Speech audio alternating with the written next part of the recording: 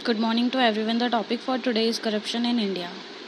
Corruption is an issue which adversely affects India's economy of central, state, and local government agencies. Not only has held the economy back from reaching new heights, but rampant corruption has stunted the country's development. A study conducted by Transparency International in 2005 recorded that more than 62% of Indians had at some points or another paid a bribe to a public official to get a done.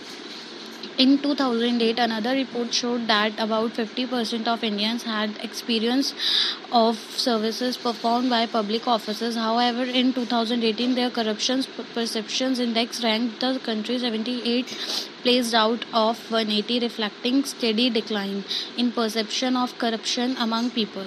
The largest contributors to corruption are entitlement programs and social spending schemes enacted by the Indian government. Examples include the Mahatma Gandhi National Rural Employment Guarantee Act and National Rural Health Mission. Other areas of corruption include India's structuring India, which is forced to pay billions of rupees in bribes annually to numerous regulatory and policy stops on interstate highways.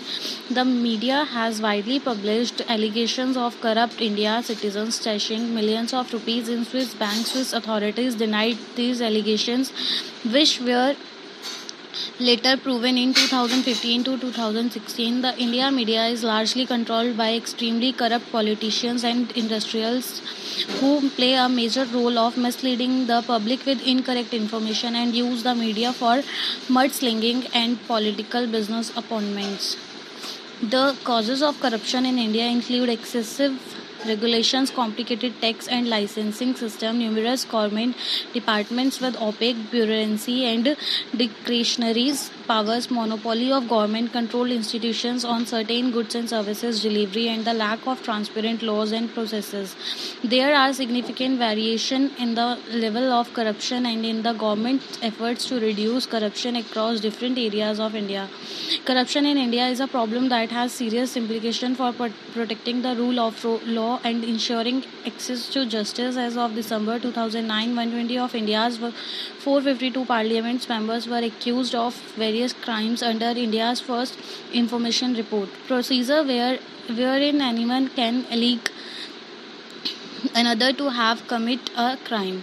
Many of biggest scandals since 2010 have involved high-level government officials, including cabinet ministers and chief ministers, such as 2010 Commonwealth Games, the Adarsh Housing Society scam, the coal mining scam, the mining scandal in Karnataka, and cash for vote scams.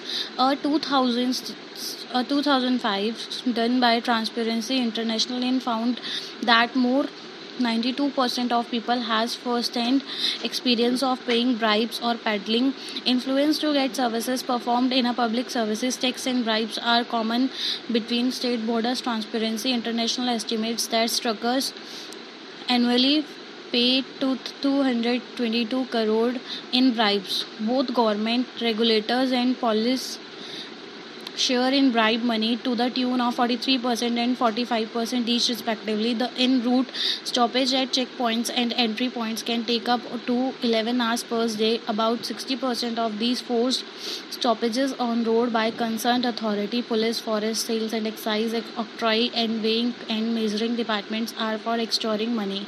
The loss in productivity due to these stoppages is an important national concern. The number of truck trips could increase by 40%. Its forced delays are avoided.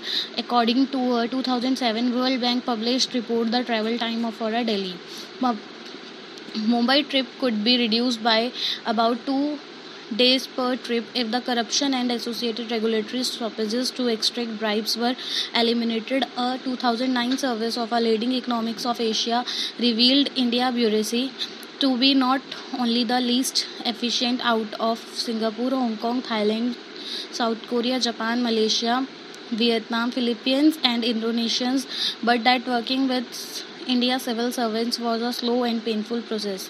Officials are elected to steal states' property in cities and villages throughout India. Groups of municipal and other government officials, elected politicians, judicial officers, real estate developers, and law enforcement officials acquire, develop, and sell land in illegal way.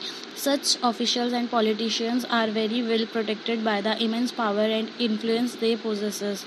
Apart from this, slum dwellers who are allotted house under several housing schemes such as Pradhan Mantri Gramin Awas Yojana, Rajiv Awas Yojana, Pradhan Mantri Awas Yojana, etc. rent out these houses to others to earn money due to unemployment and lack of a steady source of income.